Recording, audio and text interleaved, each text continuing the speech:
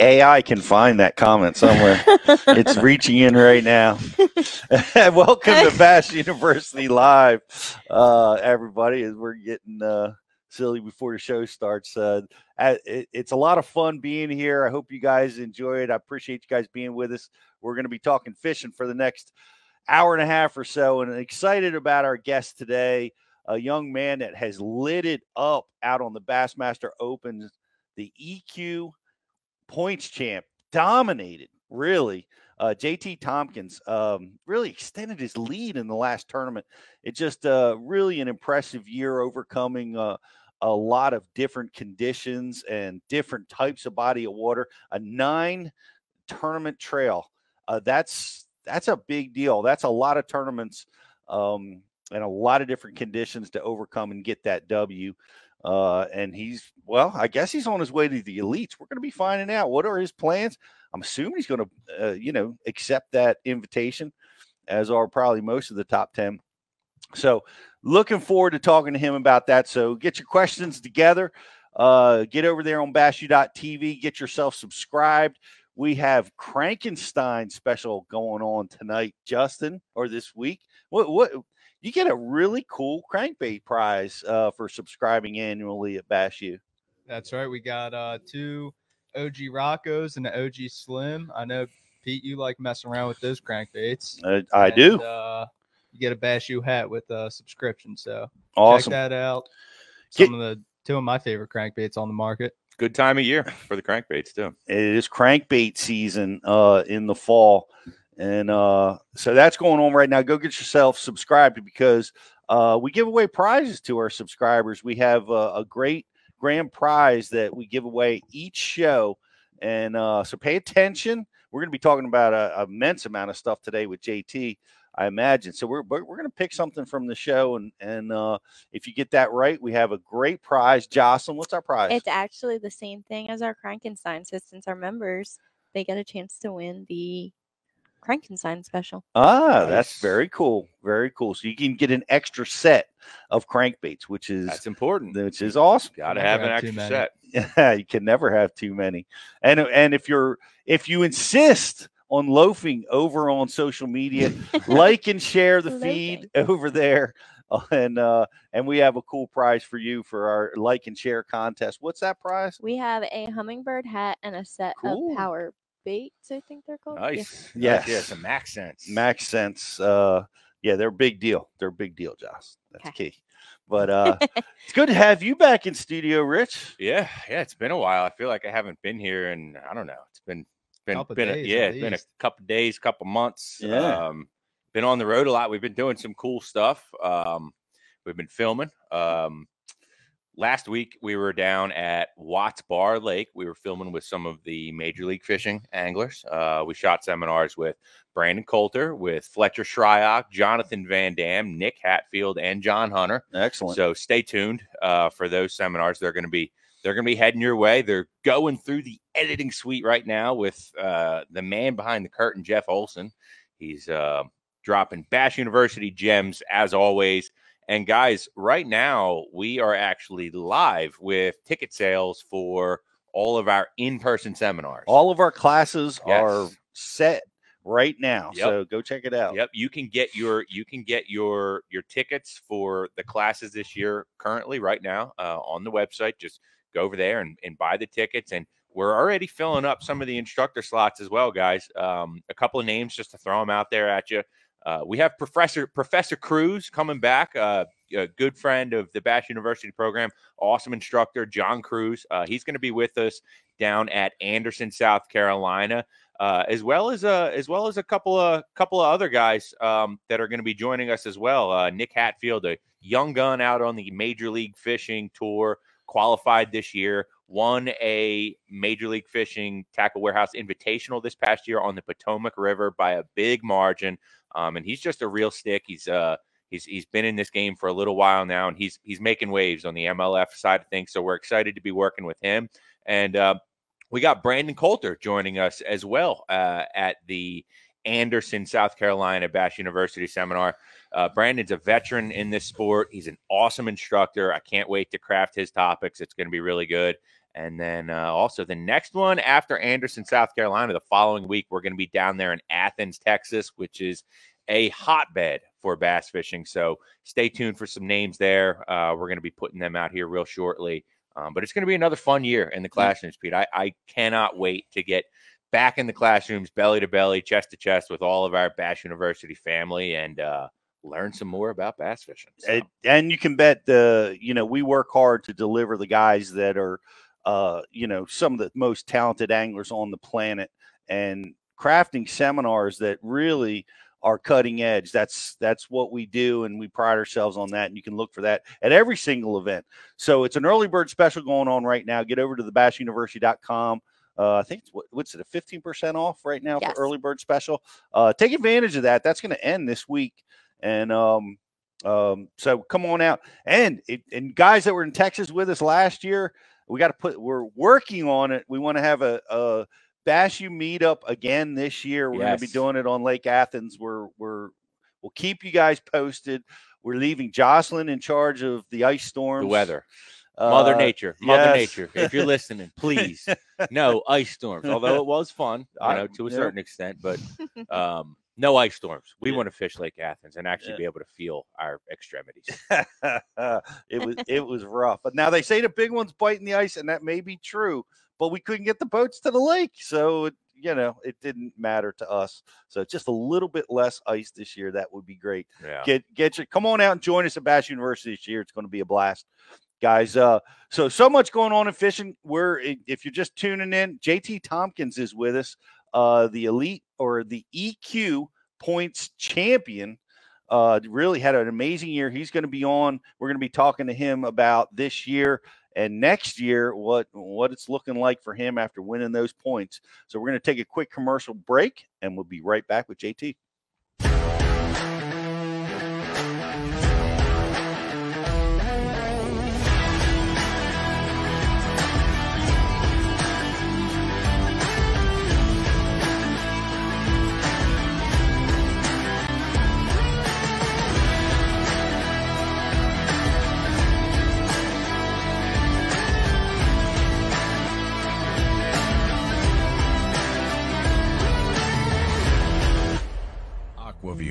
The leader in underwater viewing technology.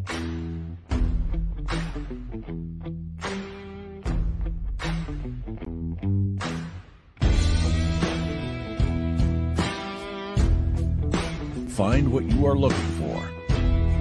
Catch more fish. Have more fun. AquaView.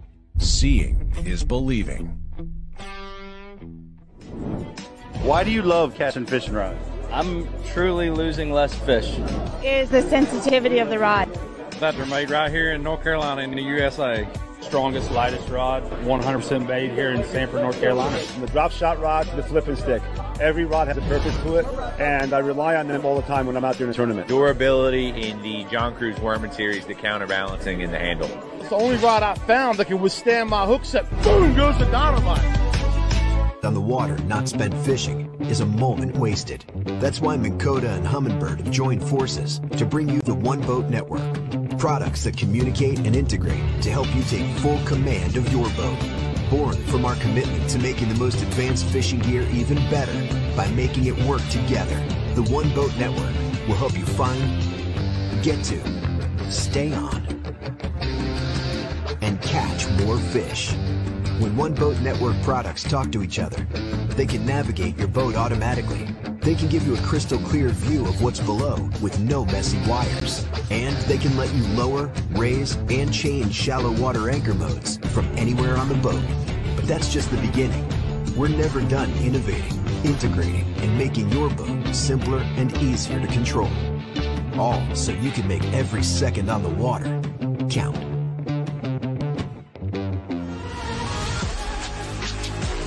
Cortland Line Master Braid, America's premium super braided fishing line. Manufactured in our Cortland, New York facility and constructed from the highest quality Spectra fibers available.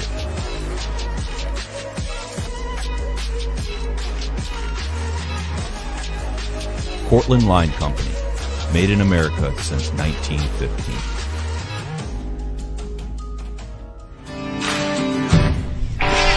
I have to have the best eyewear. My eyes are essential to doing my job. It's the highest quality lens that I've ever used. Top of the line performance in these glasses. But they're priced for absolutely everyone. The everyday angler can afford them. As a touring professional pro, if I can depend on them, I know the weekend angler can as well. Hobie Eyewear, built for the pros. Price for everyone.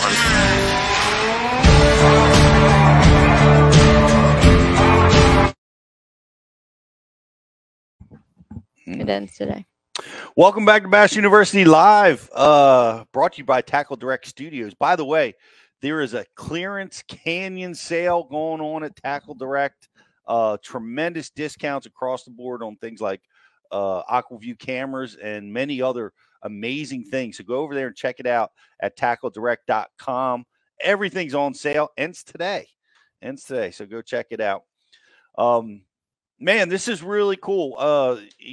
We've got a young man that has just lit it up. He's had so much in such a short period of time that's going well and doing extremely well. We're excited to have him on the show.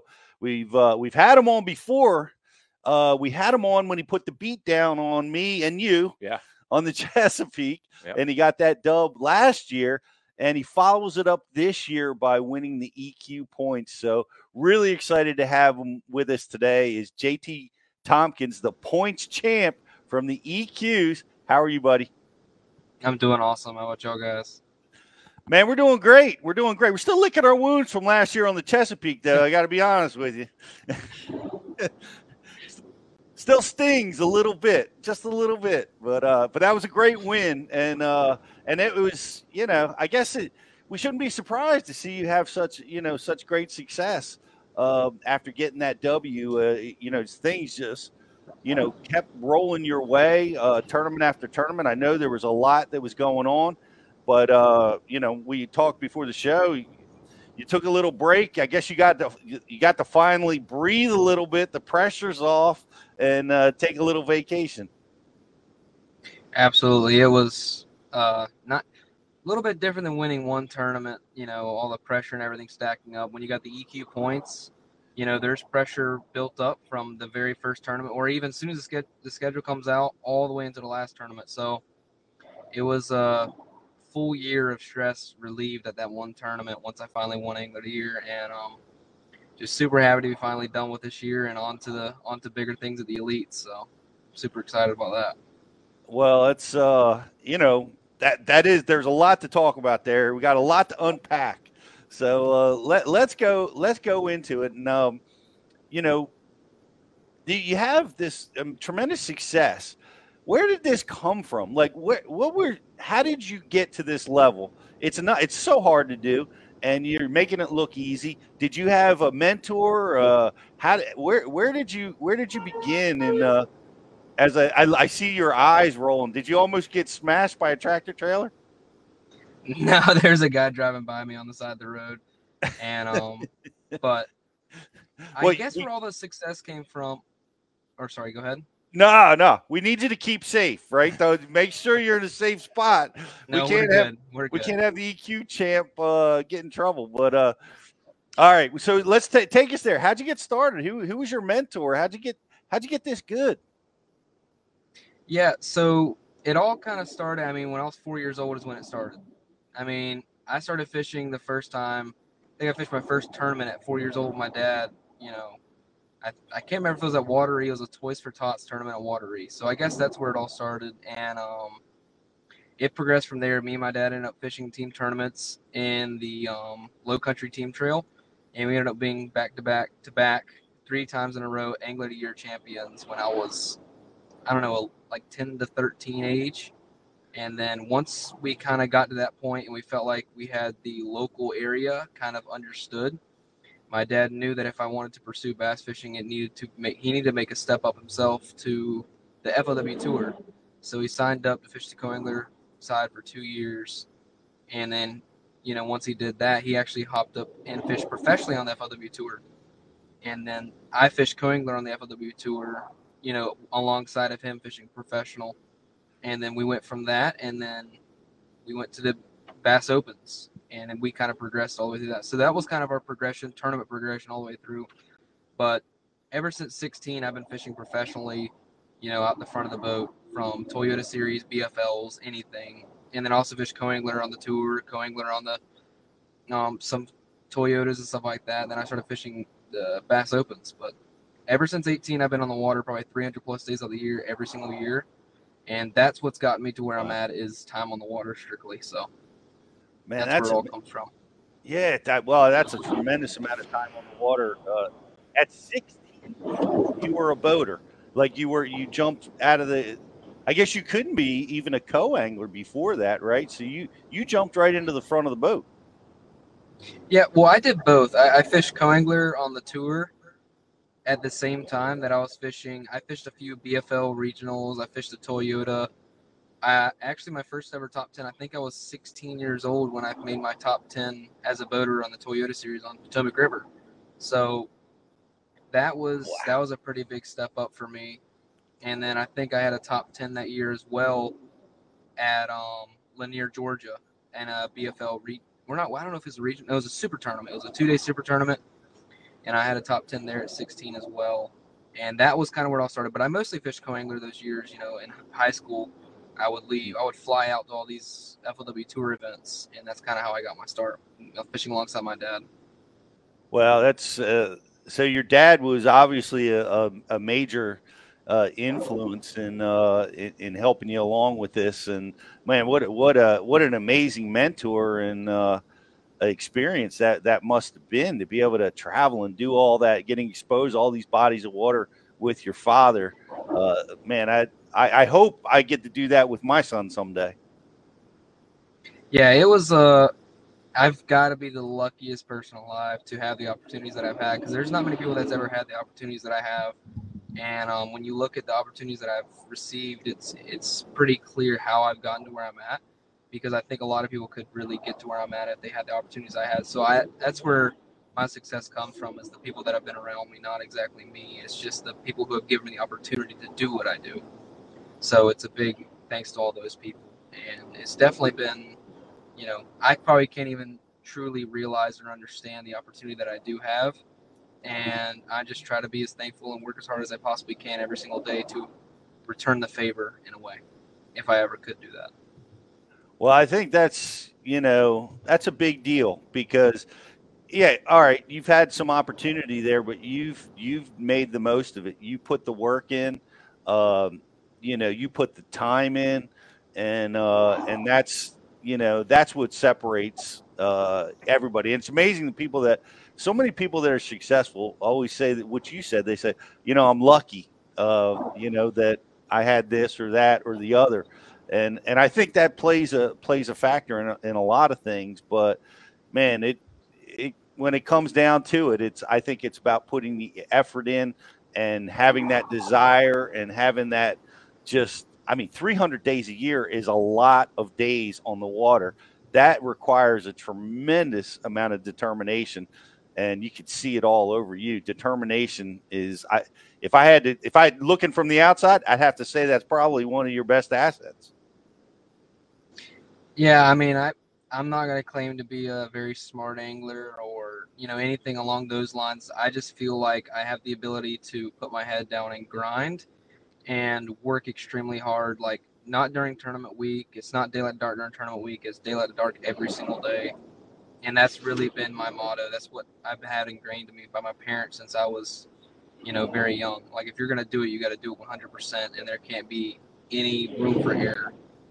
And, that's the way I've been taught my entire life. So that's the only thing I really know. So, I feel like work ethic is my number one asset to me, and that's one thing that I know I can keep going for a long time. So that's really the number one thing I have going for me, is number one, I'm opportunities, and number two, I feel like I have a really good work ethic from my parents that I've been able to carry over to bass fishing. I could see it in your fishing. How old are you now, JT? 21. 21 years old. That's amazing. It reminds me, Zell Rowland. Do you know who Zell Rowland is, JT? I fished at Smith Lake, Alabama. I actually fished co-angler with him on Smith Lake, Alabama in the FLW tour, and I got to meet him for the first time at that tournament. So I actually know him very well. Well, I just remember his story is your story, starting at 16, getting driven to tournaments. There's a few guys that have done that, but it's wow that you actually got to fish with one of the superstars of the sport, and you guys kind of share the same path. Yeah, it was I didn't realize it then, but I realize it now how big of a interesting happenstance that it was for me to draw him in that tournament and to be where I'm at now.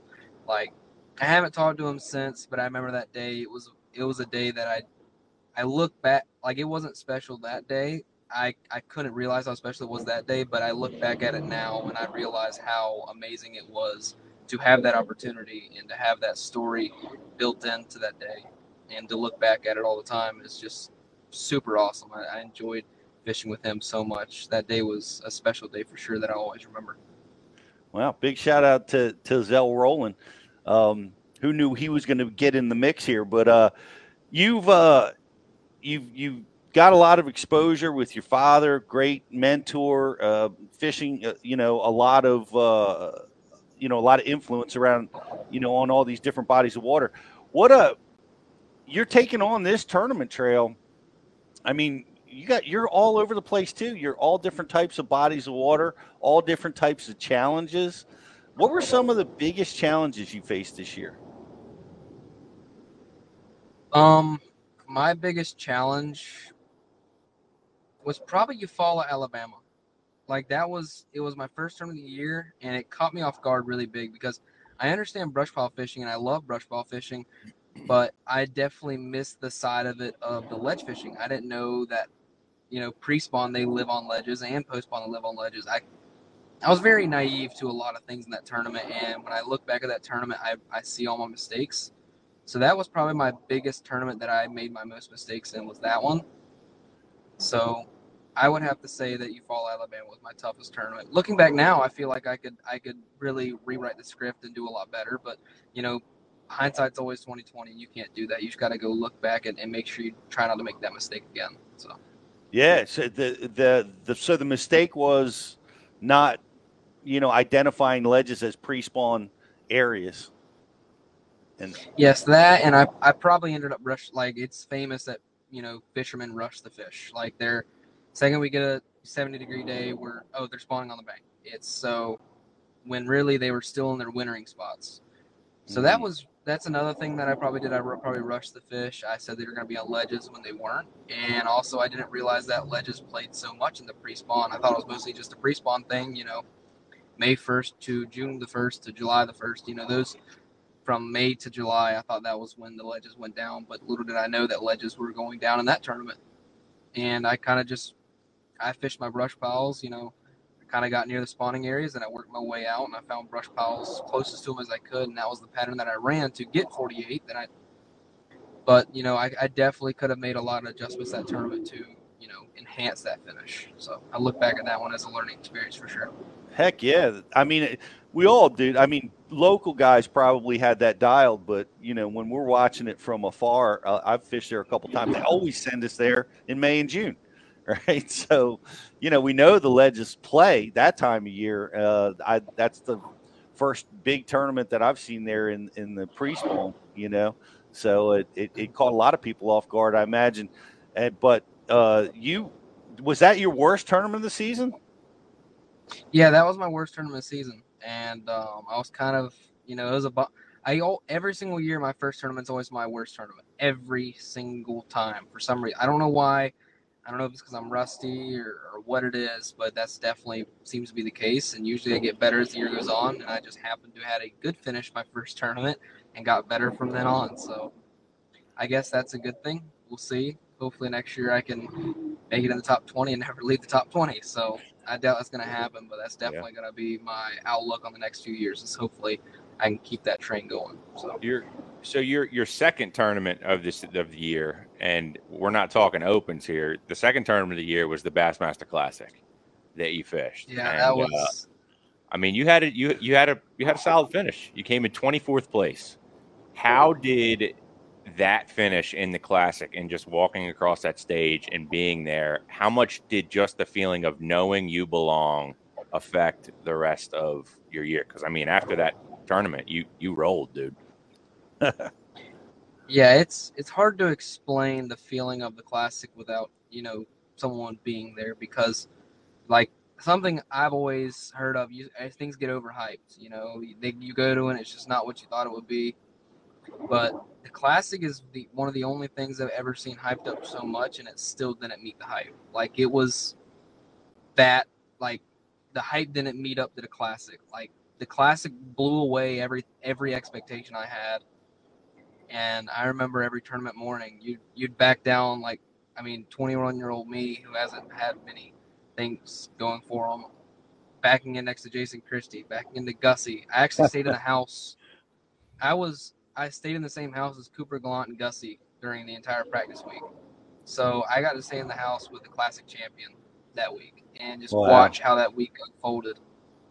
And I look back at everything from that week, and it gives you, like, when you back in next to the Jason Christies, the Greg Hackneys, and all these guys that are, the best in the world, like top of the line, it gives you the confidence that you can go out there and do it too, and that you belong, especially when you go out there and you hold your own. The Bassmaster Classic is arguably the most competitive tournament, because I think everyone would agree that elite guys probably put more preparation and more hard work into the Classic than any other tournament, arguably. And to hold your own against those guys in a tournament where they're giving 100%, no doubt, if not 110, that meant a lot to me. And I knew that if I had a shot at doing this for a living, and that was kind of the spark that I needed to tell myself that I can do it. Like, no matter what happens in the future, I can do it, and that I just need to keep my head down and keep grinding. So it was definitely a big turning point in the season, the Bassmaster Classic. It's a big derby. As a matter of fact, we just saw Hall of Famer George Cochran at Ike's induction, and George famously said that tournament fishing is all about the Classic. It's all about it. Like, his entire career was spent preparing for the next Classic, and he's got two Classic wins. He's one of very few that have multiple Classic wins, but he echoes what you just said about everybody, that this is the deal, because you win that tournament and you are a household name, and you are burned in in the memory of this sport forever. So that's what winning the Classic is, and I guess that's why you experience what you experience, seeing everybody put so much energy into it. Yeah, it was a very unique experience, to say the least. That you stay in the house and everyone is at the boat ramp 20 minutes before daylight, or not 20 minutes, 20 minutes before we can even back in the boat on the water. Everyone's at the boat ramp, amped to get on the water. As soon as the latest you can be on the water, everyone's getting off the water at the same time, and you can just see that there's a different passion for that tournament than the other tournaments of the year, and that was really cool to see. And it also showed me, like, if people work hard for this tournament, just like this hard for this tournament, if I can do it for every single tournament of the year and treat every single tournament like I'm backing in for the Bassmaster Classic, put that effort in, that's the extra percentage. If I can compete and finish halfway of the field when they're giving their 100%, and I'm giving them 100%, that maybe whenever they slip up a little bit and I give 110%, that could be the difference that I need to in the elites to maybe squeeze out even better finishes against these guys. So that's one thing I'm going to be looking forward to next year, is being on the water as much as I can, working hard as I possibly can, and seeing if I can hold my own against those guys out there. I want to dive into that, because because you brought it up. You're going to be going into a tournament trail that has a big off limits and a very short practice time. I'm sure you've given that some thought. Like, how do you anticipate managing your pre-practice and that real 2.5 days of official practice? That's a very short practice time compared to the 5 days we had this year and previous years where it was no off limits for the opens. How do you feel about that? How are you going to make your adjustment? Yeah, so I honestly, this is gonna sound weird, but like I do so much pre-practicing. Like I go to these places to become a local. I scan the whole lakes, and I feel like it's gonna be somewhat of an advantage. Maybe not next year because I know we're going to a lot of the same places. The guys have a ton of experience on these lakes, and they don't really need the pre-practice. They don't need practice. They already know a lot of stuff that's going on that I won't know. But that's gonna be my job for the next couple months. I gotta go to every one of these lakes, and I gotta become a local. I mean, I got to squeeze in. I mean, let's say if these guys have been here 5 times, I got to squeeze 5 years of experience into just a few short months.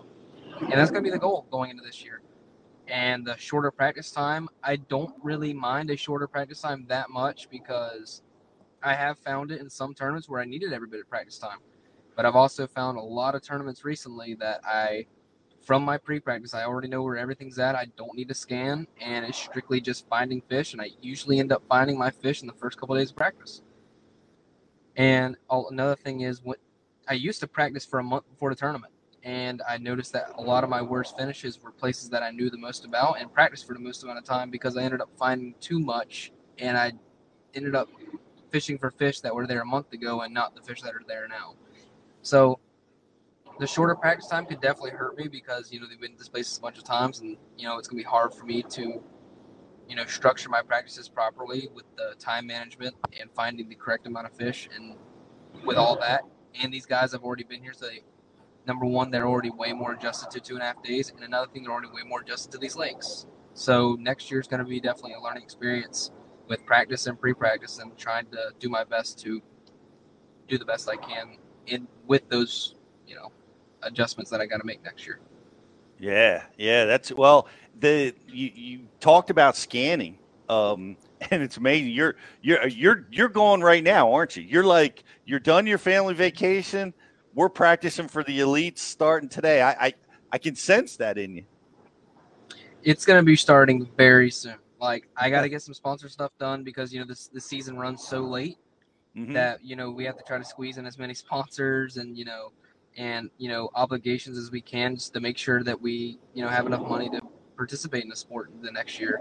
And with it being so late, you got to get it done in the next 2 weeks. So I think I might take a week off to dedicate to getting all my sponsors in order, getting my next year's boat in order, my next year's motor in order, and all the sorts of stuff like that. And right. So I got to get that done, number one. But as soon as that's done, I mean, I'm going to go home for Christmas for maybe 1 day, and the rest of the time is going to be spent on the road. And I'm not going to go home birthday, nothing. It's just going to be on the road, dedicated 100%. And we just got to get past these for last few weeks of, prepping for next year. And then after that, it's back on the road for fishing. Yes, that's commitment, boys. He's coming after you guys on the elites. Look out. Mm-hmm. This kid has got something. Take me through a scanning. Like you're there months ahead. How do you manage your time? Like you this is a great phrase you said, like I'm trying to become a local. I gotta try to make up for all that experience I don't have yet. What are you doing? Are you driving, spending all your time looking out at side imaging, or are you fishing at all? How do you manage all that prep time? A lot of it depends lake to lake. Like a lot of it depends lake to lake. So another thing I love to do a ton of research. Like I do a lot of research. I mean, I'll dive so deep into BFL articles from years and years and years ago. Or I'll watch every single TV show. I'll look at all the times of when they've been there. I'll make notes of how they caught them this month, how they caught them the next month. And I'll have each lake structured by month.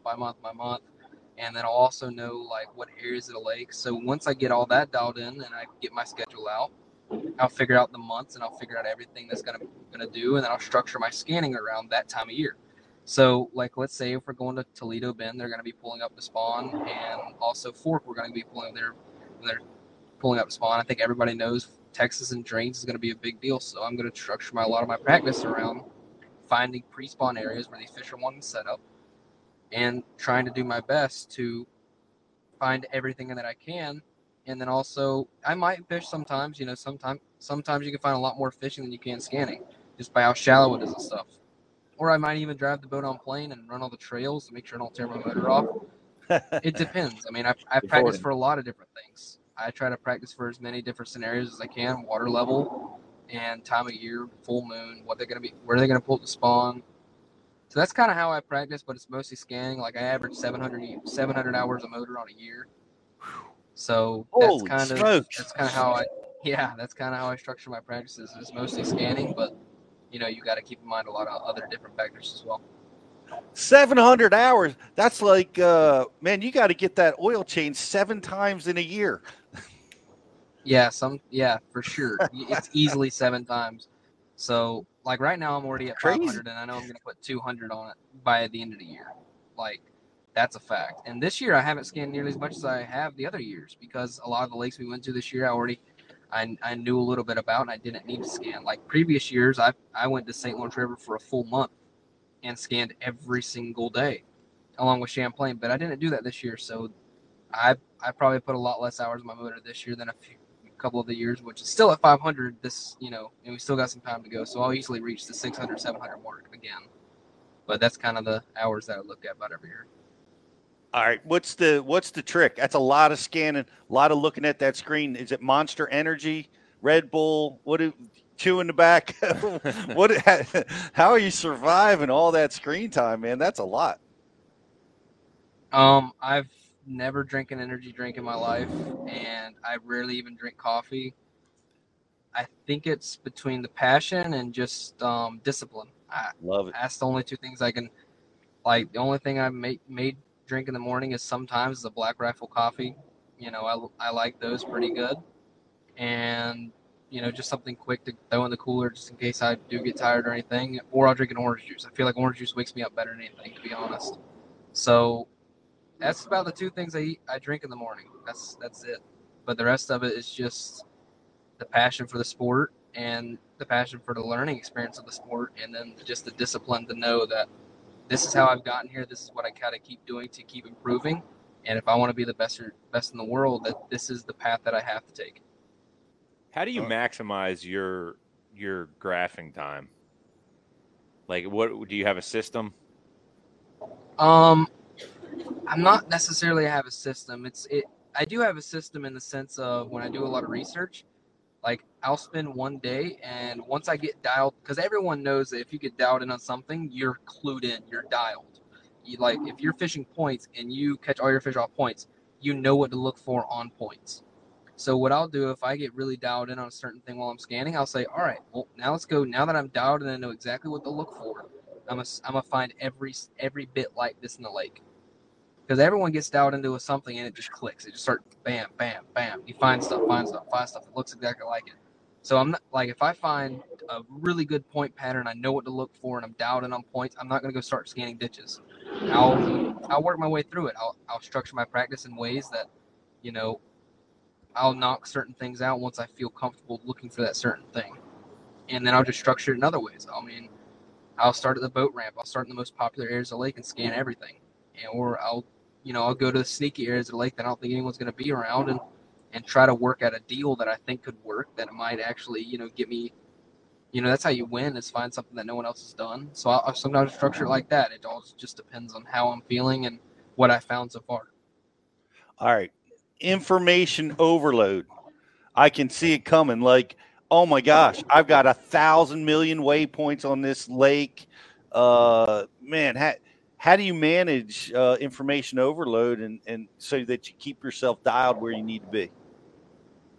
Yeah, so it's gonna sound weird, but like whenever you go to a place, I could have 1,000. Like on St. Lawrence River, I probably got 1,000 something waypoints stuff. All the hours that I've scanned, everything that I've found. I try to, every time I get on a pattern, if you get on a rock vein that runs a certain way pattern, then all of a sudden you got 40 million waypoints of these certain rock veins that the fish are sitting on that day with that current. Or you can get on a pattern where they're on the side of the point, so you mark every side of the point. Then you end up with 4 waypoints on one hump. So I usually keep all those waypoints, but the way I structure it is I found out a way to tune it out. Like if I'm on a certain pattern, no waypoint matters except for that one. And with Lawrence's waypoint management, I can go in there and I can add stop signs, and I could change the color coding to red, green, pink, blue, purple, or anything, and I can kind of, adjust my waypoints like that, name them. So that's kind of how I tune a lot of the stuff out is, one, naturally that I've had to do it so much. And then second of all is waypoint management and organization. So that's kind of how I tune a lot of it out. Yeah, that's got to be crazy. You got to take good notes because if you have so many points and you wind up the pattern changes on you and you're fishing the sides of points that have stumps on it, and you got to try to remember which one of those points that are all clustered there has stumps. That's a lot of preparation time, and that's hard to do. Yeah, like I've been in tournaments many times where like I get done with the tournament, I'm like, holy cow, I forgot one of my best points. I did not even fish my best stuff. Yes. Because, it was a sneakier spot that I didn't quite realize, and, it just slipped my mind. So I have that stuff happen to me all the time. Like, actually, where were we just at? Oh, I had a point in Lake of the Ozarks that I caught a 4-pounder off in practice, and I know my cousin ended up catching a 4-pounder in another tournament afterwards, and I never even fished in the tournament. I mean, it just slipped my mind completely. I completely forgot about it, and I was right next to it. It happened to me at Harris Chain. I had a rock pile on Harris Chain that I just slipped my mind to fish on day 2. And I look back at it, I'm like, well, should have fished that, and I would have probably closed it out even sooner.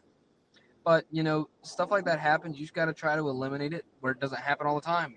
I've made mistakes. I think everybody makes mistakes. You just got to try to minimize those is the job that you have to do because you can't just eliminate all mistakes. None of us are perfect, and none of us are going to be perfect. You just got to try to be as perfect as you possibly can. That's true. And I could see where you could miss, like I was just talking about, with so information overload, it's a trick. But I'm looking at the elites this year. We're talking about that. What bodies of water are you excited about? Like, have you ones that you can't wait to go to? Honestly, the whole schedule looks awesome. I have very little experience on Toledo. We had it open there, but it didn't click with me great, there. So, Toledo's one of them that I don't know a lot about. Forks is another one. St. John's is another one. I live near Murray, but I haven't had a lot of experience on Murray. Same thing with Smith. I've only been there as a co-angler. So those ones I'm not exactly super excited for, as in like I think I can have a shot at top 10ing or winning those ones, but I also it depends on how my pre-practice goes. I can go there and I can feel like I'm going to win it. I find a little sneaky secret deal that not everybody else has found, and so that you never know. But I am really looking forward to Harris Chain. Harris Chain didn't work out with there being no grass. They killed it all. The watercolor was terrible. For what I really wanted to go there and do, which I'm going to try to keep that not as open as I have been since it's in the schedule next year, like that's going to be a deal that I'm really looking forward to if that water clears up and I can kind of do what I want to do and also be grass. So we're going to see what happens at Harris Chain, if they can be a little bit pre-spawn and not on the bed, because I am probably the worst bed fisherman of all time. When I look at the water, all I see is a big old glare. I tell everybody that's good at sight fishing to get on your knees and try to see in the water. It's not going to happen. So, I mean, just being honest. So hopefully it's not going to turn out a deal like that. Yeah. But Harris Chain's one that I'm super excited for. Wheeler, I'm super excited for. I had a good event there this year, and I feel like I clicked with that place pretty good. And then St. Lawrence River and Champlain, I'm stoked to go to those places. Like, I've spent a lot of time. Now, Champlain's changed a lot in the last 2 years, but I think a lot of my deals still could play, and I also feel like I'm good at adjusting to what the new deal is. So we'll see. It's all going to come down to pre-practice and hard work and, try to find more stuff, because especially with it being a new deal like it is there right now, that it might be one of those tournaments you can find something off the wall that not everybody else has figured out yet, and not trying to beat up the areas that everybody else has found. So we'll see. Yeah, that is a great schedule, and I appreciate your sight fishing situation. It's never been a real strength of mine, but we had to. You got to go check out Drew Cook's sight fishing seminar at Bass U. It's one of the most eye-opening seminars about that technique that I've ever heard delivered, and we have a lot of them on Bass University. But those guys, Drew Cook and Drew Benton, are really ahead of the curve on that. And I'm 5'10". I'm always jealous of the 6-footers, like the guys next to me. They can see better. They got a better angle. It's unfair. They should eliminate sight fishing from tournaments. It's my opinion. Yeah, I think it was Chris Bowes that I was talking to. I was like, can we please come out with a rule where, like, we just measure the height of the tallest person in the field, and then everyone else just below that can build a platform up to that height? I feel like that's fair. That's like the closest thing to fair as you can get. So I feel like that's a great, I think that's a great idea. Like, I mean, I get a 1.5-foot pedestal, and Jeff Gustafson, he gets to stay on the floor. I feel like that's fair. His boat's already 9 foot out the water. He should be able to see everything. I love that idea. I'm in. I'll sign that petition, JT. I'll sign it so fast. You're allowed to stand on the trolling motor, right? Yeah, but everybody has a trolling motor. Like, even if I'm on the trolling motor, I'm the same height as Gussie. I mean, it's hang on. I got you, man. Have you seen those saltwater Minn Kotas that are like, the shaft is like 4 feet above the boat? Yeah, I pull up to the Minn Kota trailer to get my 97-inch troll motor put on that. Hey, gotta do what you gotta do. Hey, they had platforms. Roland Martin, there's a Roland Martin rule against platforms. I didn't know if you. I've definitely heard of people in the past, standing on motor cowlings and all sorts of stuff. Like, there's a lot of ways that people try to get around it, and I just think it'd be easy. So you get to build your platform. Why not? Everyone can be the same height. Like, we go to the boats, measure the boats how far off the water, measure the decks, measure the people, and then we build a level playing field. I feel like that's totally fair. Yeah. I like it too, but I also have another rule. I have 56-year-old eyes. So you have to wear a fuzzy lens that matches my 50-year-old eyes. If we're going to build platforms, we need to do that too. Yeah. Oh, it's a slippery slope for sure. You could probably go on for days on how many different things you could possibly do. So I understand Chris Bowe's stance on it. That's funny. I'll go around with sandpaper just rubbing up everybody's lenses so they can't see. They can't see good. But well, it's an exciting tournament trail that you're going on. Now we jump to that because one of my questions here is, are you going to take the invitation? I don't think this is even a question or a concern, man. We're going to the elites. We're going all in. Absolutely. Oh yeah, I'm going for sure. Like, there's no doubt about it. This has been my dream for years. This is what I've been working, since I was 4 years old. Well, not since I was 4 years old, but since I was 16 years old, this is what I've been dedicating my life to. And I've definitely taken the invitation, and it's probably the most stoked I've ever been about anything that's ever happened in my life. So for sure, taking that invitation, 100%. Awesome. Well, how you talked about sponsorship. How has that been? Is that a rocky road for you? Is it are you seeing some headway? Are you getting some of your companies that are excited about it? Where are you at with your sponsorship hunt right now for next year? Yeah, I mean, it's a work in progress. We have such a late time in the year, and I'm trying to schedule as many things as I can as fast as I can and trying to keep them all in order.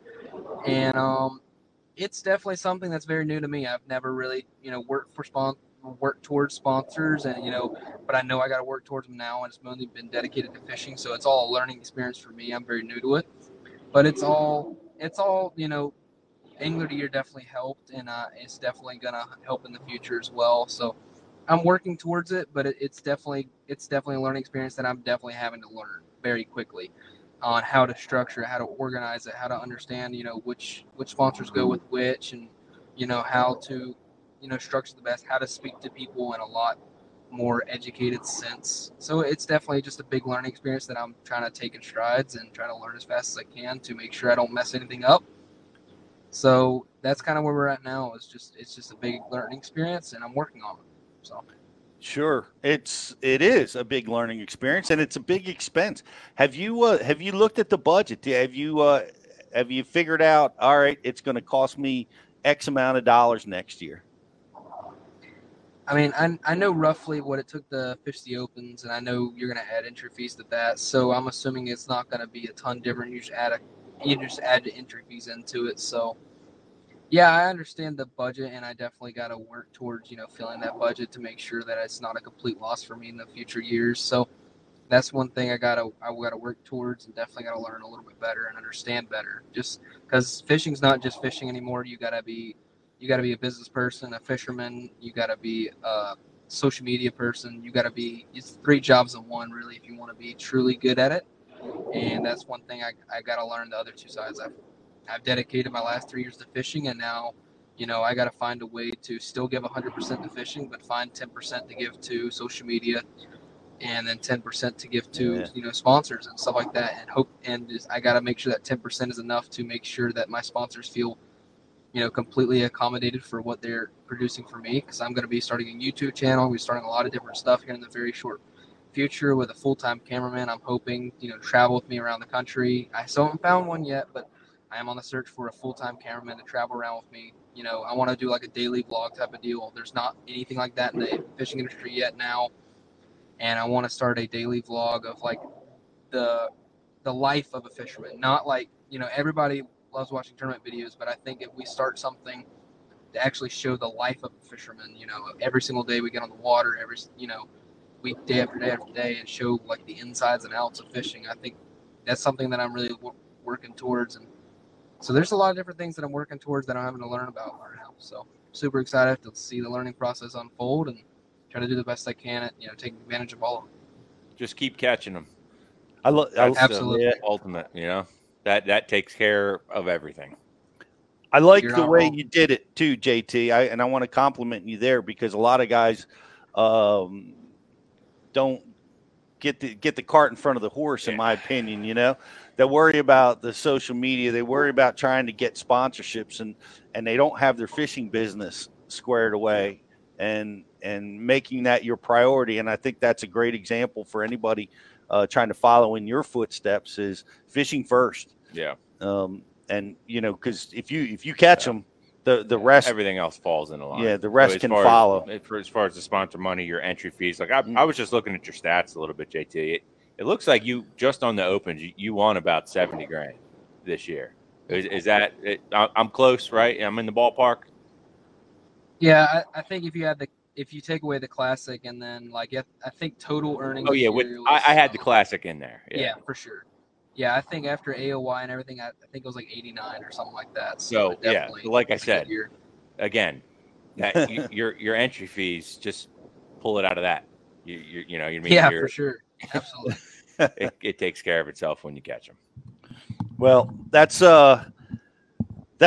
Now there's some drama going on. I say drama. Well, we're gonna make it dramatic right now.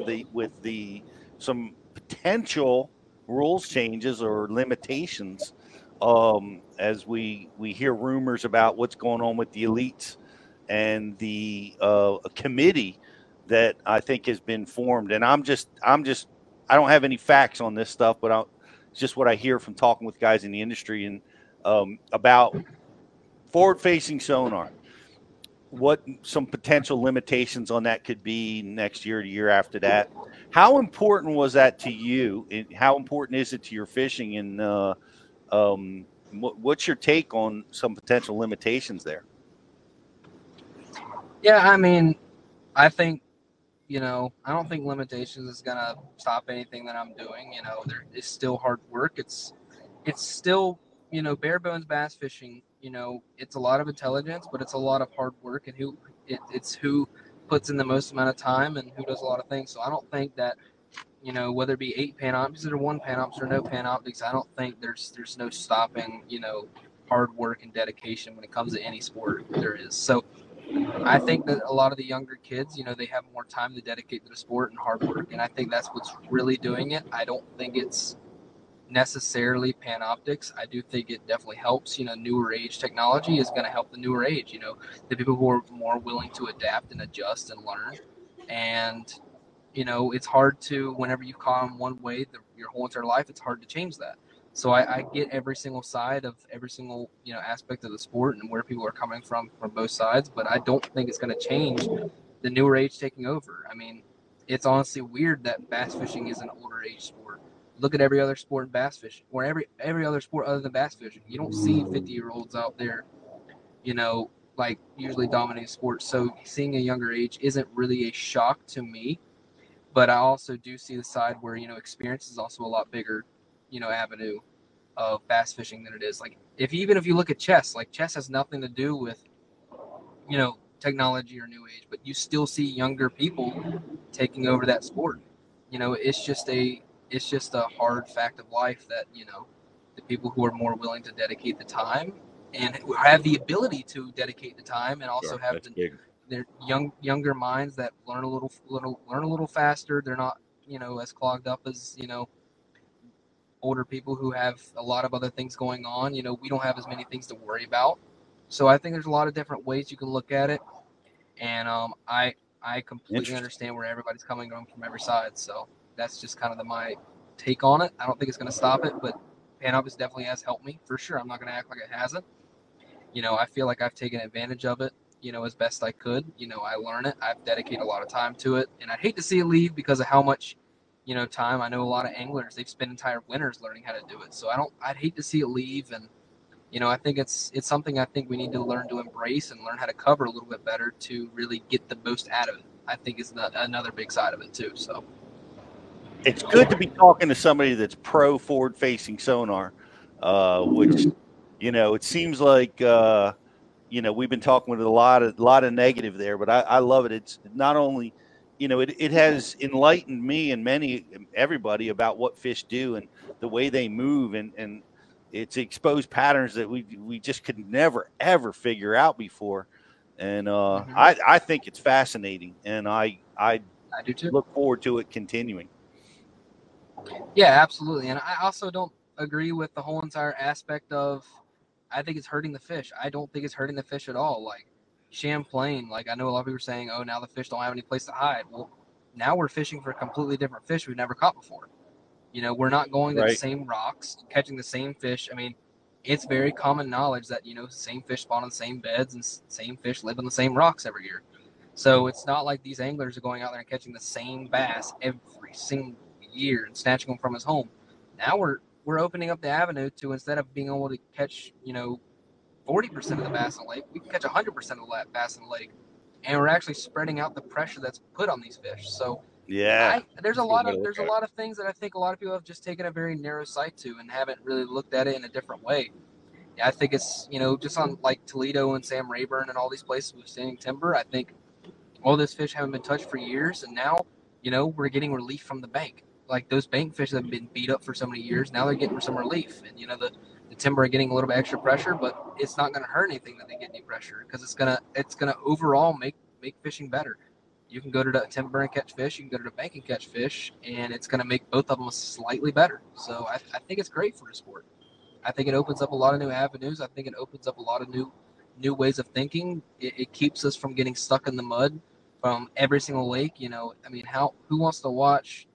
I get it. A lot of people don't understand it right now, but I think it's going to take just a learning curve. But no one wants to watch someone go to the same lake, catch them on the same point, catch them on the same rock every single time we go, like they, sometimes do at St. Louis River and Champlain. So I think seeing new ways to catch fish, I think it's exciting, but I can also see where it's not exciting. So I'm I'm working hard to make it as understanding as possible on both sides, and, try to be as accommodating to both sides as possible, because you have to learn to, agree and understand both sides to make sure that you are, liked by both sides as well. Because, everyone has opinions and no one's wrong and no one's ever right. And you have to try to be as perfectly understanding of both sides as possible. So I like that. I like that perspective, and I think it's a good one. And its watchability has been in contested. I love the screen-on-screen stuff. I love when guys are talking about what they're seeing on that screen. I think that's great. But if you've ever watched a sight fishing tournament, it's the same thing. You're looking at the back of a guy. Mm-hmm. If you've ever watched a ledge fishing tournament for the last 20 years, you're staring at the back of a guy. It's just, that's, any offshore patterns are going to have that same appearance as a forward-facing sonar tournament will have. So I don't buy that argument. And Actually, Yeah. when we were down at the ASA event just recently, and I spoke with some people from Bass, and they said the ratings on the forward-facing sonar tournaments were actually up from previous years. So it's watchability being contested seems like it's not the deal. It's not the real deal. A lot of people so really I agree 100%. I mean, before on Champlain, we watched an absolute masterclass of Brandon Polinick with 360. I mean, right? He was making everybody look silly with 360. He was still staring at a screen, but he was so good at what he does, and he was such a connoisseur of the electronic side of it. He just did it with a different screen. Like it just because it's not live doesn't mean it doesn't do the same thing. And he was just so good at it that he dominated. I mean, I remember he dominated Champlain. He dominated St. Lawrence River with all this technology. And we watched Gussie dominate with, sonar. But then everybody doesn't like whenever he dominates with live sonar. So a lot of it's just confusing, and I think a lot of it's just, I think a lot of it's coverage. I don't think the coverage of it is very good either. I think a lot of people do think that you see a dot, you cast to it, it bites, you set the hook, you put it in the box, and you can roll on. But it's not like that even remotely close. And I think if we could ever get to the point where we can get the live sonar on the screen and be able to have people talk through it and understand that side of the sport a lot better, I think we'd be a lot better off as a community to learn about it. And plus, it's hard to relate with something you don't have. And I think if it's possible in the future to make Panoptics more of an available, electronic to a lot of people, work on making it affordable with, I think as competition grows in the electronic side, exactly, with the electronic side of the fishing industry, I think everybody's coming out with theirs and competition is great and it drops prices. So I think as more people get Panoptics, the more people will understand it and understand that it's not just cast to a dot and catch a fish. And that's whenever we're going to see the sport take a big leap, because I just don't want to see the sport this close to being the next big thing with technology and awakening, a new group of people. But we just turn around and go right back to, the old ways. And, I think the old ways is limited to how far it can go. But if we really, open up this new side of the sport and, really dedicate some time to figuring out how to cover it the best, I think there's a lot more room for growth than there is for, loss of, viewership. I think there's a lot more room to grow done properly than there is to lose viewers. So I just think it needs to be attacked properly. That's all I think. Yeah, I mean, it gets compared to video game fishing a lot now. Well, guess what? There is a lot of freaking kids that are paying to watch people play video games. Thing in the world. So there's $1 million tournaments that anglers or not anglers, but they're video games are the most popular thing in the world. Period, bar none. There's nothing more popular than video games. Go look at the stats. The tournaments cost more. The tournaments are bigger. The viewerships are off the charts. The amount of people making money on YouTube by playing video games. So people calling it video game fishing, I don't even think is hardly an insult. Video games the biggest thing in the world, and fishing's just got a piece of that. So why can't we just introduce, more people from the video game side, and it can grow the sport? It's just another avenue to grow, in my opinion. So I think there's definitely a lot more to it than people realize, and I just think we need to show it better. Engagement. One of the things that I see with my son who's 14, watching the live sonar is engaging immediately. Like previously, it would be where I'm casting in my mind. I have a visual, like all fishermen do, about what's going on with my bait, what's going on under the water, what the predators could be doing, and now he can be in that world with me by engaging immediately with the screen, where previously they're lost, right? They have to have this amazing patience to try to wait for something to happen that they can't see or understand. Now immediately they're engaged. We see it with crappie fishermen too, that crappie, the sport of crappie is like going nuts because people that couldn't, they just stare at a cork and hope they had it in the right spot before, but now they're on the hunt and they're engaged through this whole process. And we're seeing the sport of fishing. I think it takes that engagement part where people go out, they have a fun experience, and they're likely to come back and do it again. And I think that technology definitely brings that to the table. I agree. I think it also brings a lot of older people back into the sport.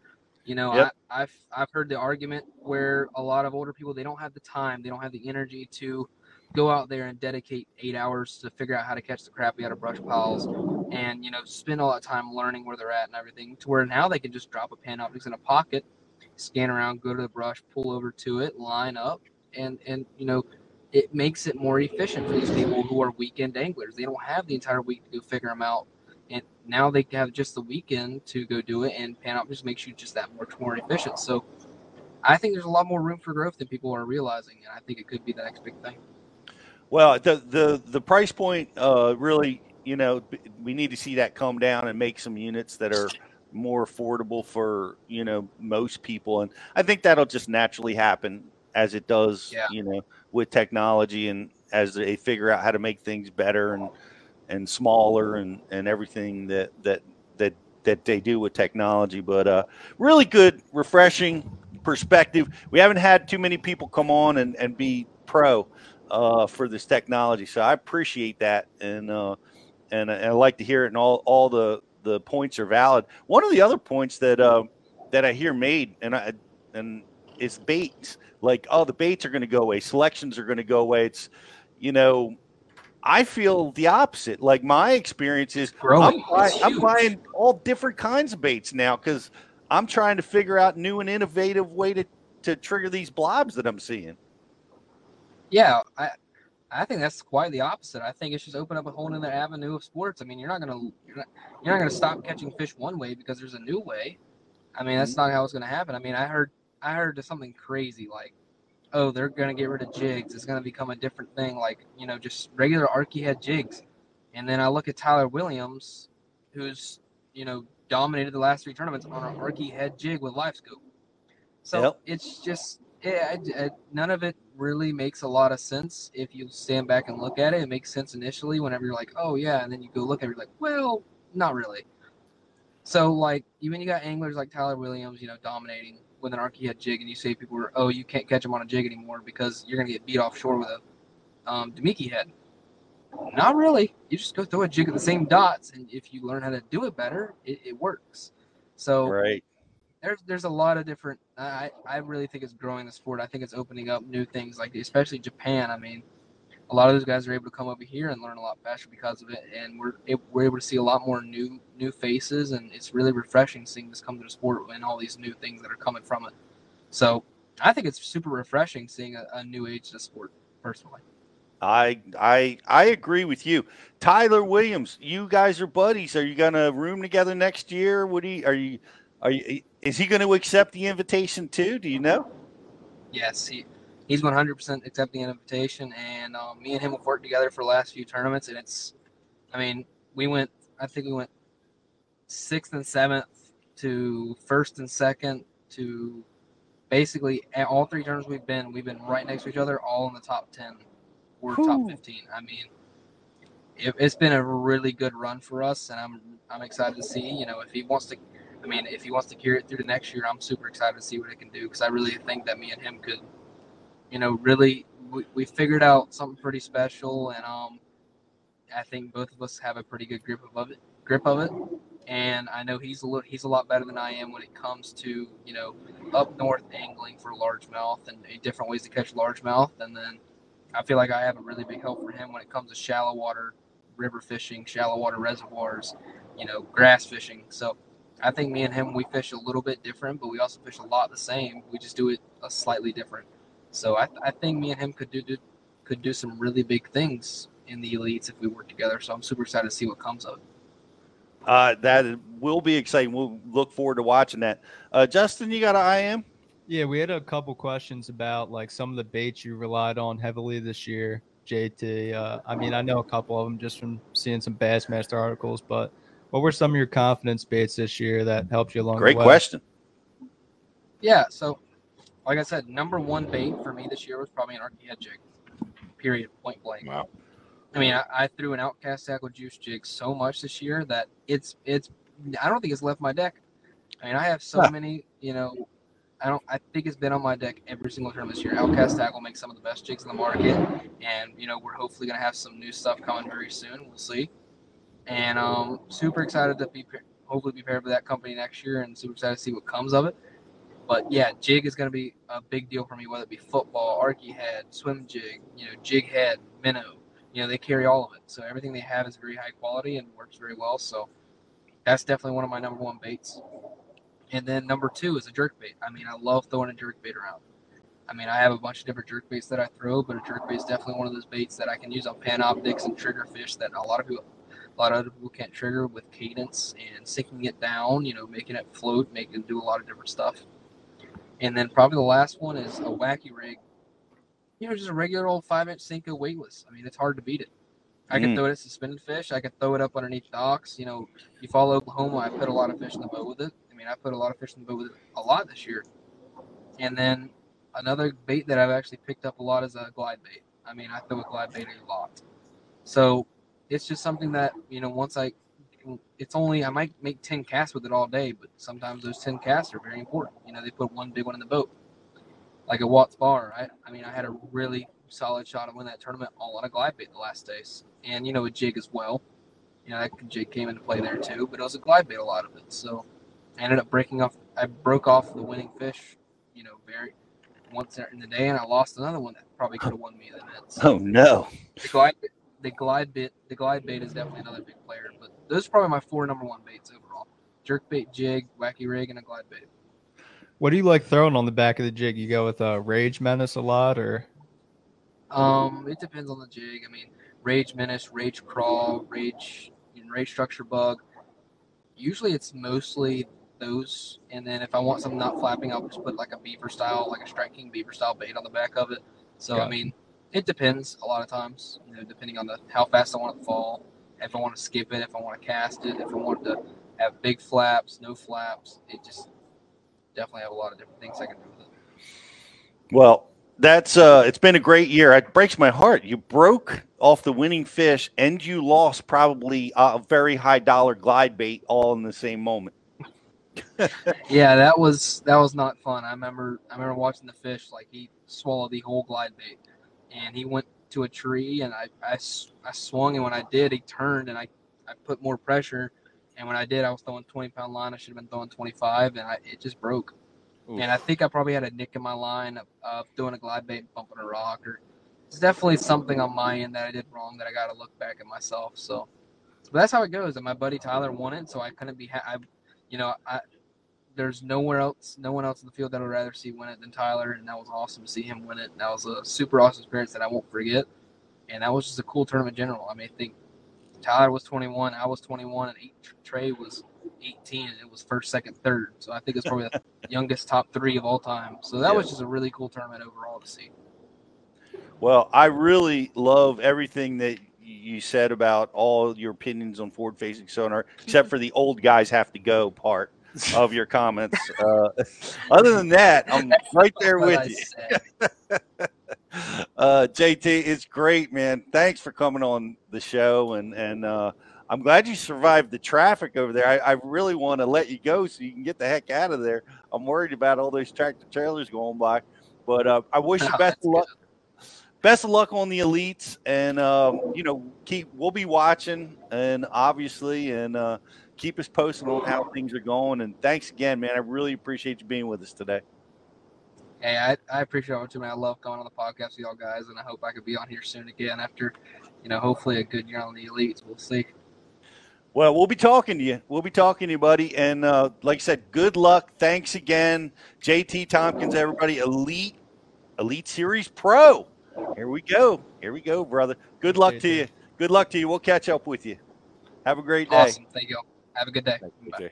You bet. Man, what a deal. They're all getting after it. Can you imagine? I mean, that's got to be so exciting. 21 years old, going after the elites, just at the top of your game. I know. I mean, he's got such an early start. You see that so often that the time on the water. I mean, the time on the water, everybody knows that's the king. It will always be the king. But I mean, gosh, he's got the drive, he's got the commitment, and it's exciting to see where he's going to go with it. Yeah, well, I mean, he's shown that he can win, which is the hardest thing to do, is to win. Yep. And now he's won a pretty very difficult AOY event. So absolutely, it'll be interesting to see how he does in the elites. But from what I've seen, competing head to head with this kid for a couple years now out on the opens, I think he's got the chops. I think a lot of those kids that are going to be in the elites this year have the chops for it. So we got a lot going on. We have a like and share. If you're watching us over on social, don't forget about that. Like and share the feed. We're going to be giving away a prize on that real quick, and we're going to be asking a grand prize question here shortly. We're going to take a quick commercial break, and we'll be right back, and we're going to be giving away some stuff.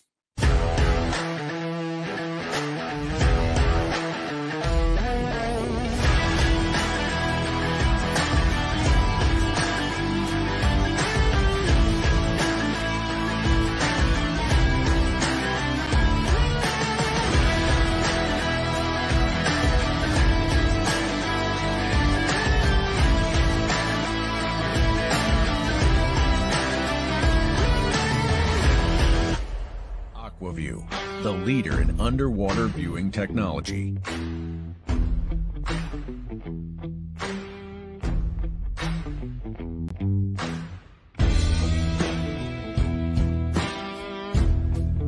Find what you are looking for. Catch more fish. Have more fun. AquaView. Seeing is believing. Why do you love catching fishing rods? I'm truly losing less fish. Is the sensitivity of the rod. That they're made right here in North Carolina in the USA. Strongest, lightest rod, 100% made here in Sanford, North Carolina. From the drop shot rod to the flipping stick, every rod has a purpose to it, and I rely on them all the time when I'm out there in a tournament. Durability in the John Cruz Worming series, the counterbalancing in the handle. It's the only rod I found that can withstand my hook set. Boom goes the dynamite. On the water, not spent fishing is a moment wasted. That's why Minn Kota and Humminbird have joined forces to bring you the One Boat Network. Products that communicate and integrate to help you take full command of your boat. Born from our commitment to making the most advanced fishing gear even better by making it work together. The One Boat Network will help you find, get to, stay on, and catch more fish. When One Boat Network products talk to each other, they can navigate your boat automatically. They can give you a crystal clear view of what's below with no messy wires. And they can let you lower, raise, and change shallow water anchor modes from anywhere on the boat. But that's just the beginning. We're never done innovating, integrating, and making your boat simpler and easier to control. All so you can make every second on the water count.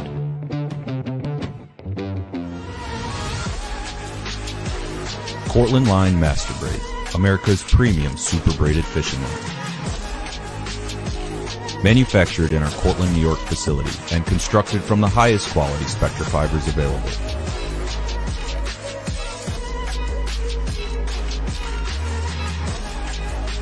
Cortland Line Company, made in America since 1915.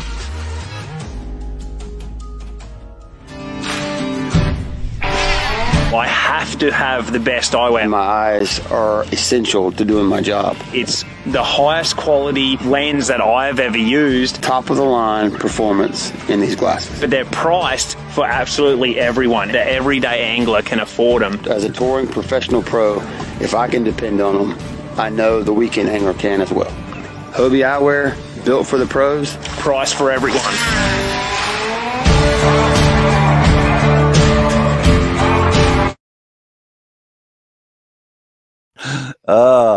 We're just reliving that interview. What a cool deal. So young, so successful. It's awesome to see. Speaking of which, Jake and I battled you this weekend at the Chester County Bassmasters on the Upper Chesapeake Bay. Me and Jake jumped in a derby, and that's right. You guys got the lunker smallmouth. Jake caught the lunker smallmouth. Yeah, he caught it on a new technique that he learned just recently, and it's a finesse swim bait that he's using. 10-pound Cortland high vis braid with a fluorocarbon leader and just crawling that thing. I don't know how he does it. It's like an 1/8 ounce weight, and you're fishing in 10 feet of water, but just crawling it. He caught the lunker smallmouth of the tournament on that bait, and that was spent the money immediately. Spent the money immediately. Like as soon we got a gift certificate for not Bass Pro Shops. What's the other one? Cabela's. Same thing nowadays. Yeah, same thing. So on the way home, like he's like, Dad, we got to stop. So we're we're shopping. I'm like so tired. It rained all day, freezing cold. We had to go. We had to burn that $50 up, and we did that immediately. That's awesome. What did he buy? He bought some lipless bait. Nice. He bought a glide bait. No kidding, a glider, huh? Yeah, he's fascinated with them. Although we haven't, have been around where we caught a lot with them yet. Right. But right. I think he likes to collect them. Right. Okay. Right. So he got some of that stuff. He got some jig trailers. Nice. And he bought himself a net because he wants to. We used we don't usually use a net, but in the team tournament we were using a net. Yeah. And he liked that. He bought himself a net that he can carry with him to the ponds when he fishes by himself. Make sure he lands those giants. Make sure he lands the giants. So that's awesome. We had a ball doing that. And man, there's Bass University. You've been filming some great instructional training courses with some guys recently. But as always, we've had some some terrific releases this past week on Bass U. Yeah, for sure. We this coming week we have Jay Shakurt is going to be our classroom release, and Lee Livesey is our on water release. Jay Shakurt's classroom session is pro to co or co to pro, whichever way you wanna go. So Jay Shakurt, obviously we all know him on the Elite Series now. He's very accomplished. He's got a blue trophy. He's got a Rookie of the Year. He's going to be back in the class again. He's really succeeding at the highest level. And his progression as an angler went from the back of the boat to the front of the boat. He spent a year as a co-angler on the Opens and spent that year learning. And he had a really good year. I think he won co-angler of the year out on the Opens. And in this seminar, he doesn't necessarily teach about how to be a co-angler or how to be a boater. It's focused on the lessons learned from the back of the boat and how they translate to both, right? Like there's things that co-anglers may do differently than boaters, and there's things that boaters may do differently than co-anglers. But more times than not, those techniques, they translate to both worlds, whether you're on the front or you're on the back. So it's a really good seminar. It goes in depth on some of the techniques and his learning process to get from the back of the boat to the front of the boat, and then ultimately be successful right out of the gate as a boater on the Bassmaster Elite Series, winning a blue trophy, winning Rookie of the Year. That's a really good seminar. And then the next one that we're releasing on Thursday is shallow water smallmouth fishing with Lee Livesey. And what a great time to go shallow water smallmouth fishing right now. So much fun. And, we saw a lot out on the professional circuits this year, guys, smallmouth fishing and using their electronics, using their forward-facing sonar. We talked a lot about that on this show. But while that is going on, there's almost always a group of shallow water fish available to be caught. And it's back to the basics. It's pick up your bladed jig and roll, pick up your spinnerbait and roll, pick up your swim bait and just go. And my favorite way to fish, by the way. Yes, very, very fun. And one of the cool things that we did in this seminar is we shot it at a few. We filmed a few different times during the day, and because one of the things that we learned was there's windows where these shallow water smallmouth are up. They're available and they're biting. And a lot of it is dictated on the weather and the conditions that you're dealing with. And if you get those conditions, there's not a better place to be than up shallow, running sandbars, fishing around boulders and catching these big, giant, shallow water smallmouth. So that's a really good one there too. Lee has a really, really defined approach to his fishing. He doesn't overcomplicate things. He has his own system on how he does it. He sticks to it, and it works. So definitely check that out. That's going to be a good one as well. And stay tuned for what we got coming up down the road. We're always filming. We're always shooting content. And guys, if there's stuff you want to learn about and you want to see us film, or you want us to dive in on, let us know, man. Shoot us a message on the socials, Facebook, Instagram, YouTube, Twitter. Send us an email, whatever. We want to hear from you. We want to keep delivering the content that we do, because ultimately it's all about helping you guys learn. So we're going to keep grinding, keep working at it, and hopefully keep delivering the juice. And get yourself a ticket. Go to thebassuniversity.com. Our ticket window is open. Go get yourself some tickets. I forgot to mention that Jake has a signature color, red, and he wears the Hank Cherry Hobies.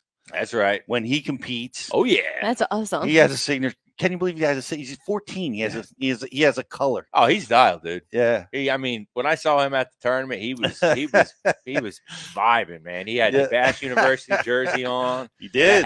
The hat trimmed down just right. The Hank Cherry Hobie eyewear sunglasses. This is his lucky hat. This hat doesn't exist anymore. We had a limited run of these, and he nabbed one. And every lunker he's caught, every tournament he's done well at, he's wearing this hat. So he does not go fishing without that hat. That's awesome. But shout out to Hobie for building Jake's glasses, and and I want to give a shout out to Epoch batteries, guys. They're amazing batteries. I mean, one of the cool things is I couldn't charge where I was at, and we practiced for a little bit the night before the tournament. Didn't even have to worry about it. Don't have to worry about it. That trolling motor will run for days with that 36-volt Epoch. It's just amazing. Go check them out. You got a great discount as a member of Bass University. And we have some cool stuff. Let's give away some stuff, guys. We have a Facebook like and share. Go do it right now, because right now we're going to ask the grand prize question, and then we're going to give away the like and share winner. What do you got, Justin? All right, so grand prize question this week: what body of water did JT top 10 in his first Toyota Series event? When he was like 10 years old? I think he was 16, something like that. That's crazy. It's 16. My goodness. Yeah. I think I didn't even join my first bass club until I was in like my 20s. I didn't know about this sport back then. I wished I'd have known him. St. Crest got it already. You got top 10 at age 16 on the Potomac River. Yes, he sure did. Right. Good word. Yep. St. Crest. That was a softball question, I think. A couple people got it wrong. So I did don't they? think, yeah. So I mean, Crest is dialed. I mean, he's on the program. He knows what's going on. Speaking of guys on the program, we got a subscriber shout out this week. Zachary Queenie. Yep. Shout out. Got a picture. Oh, yep. Boom! There he is. Yo, nice. Zach. That's a Jersey guy right there. He was the co-angler winner at the Bassmaster Regional this year on the Potomac River. Well done. He won the co-angler side of things. Zach, he's a South Jersey guy, always rocking the Bass U hat. Keep it up, Zach. We see you working.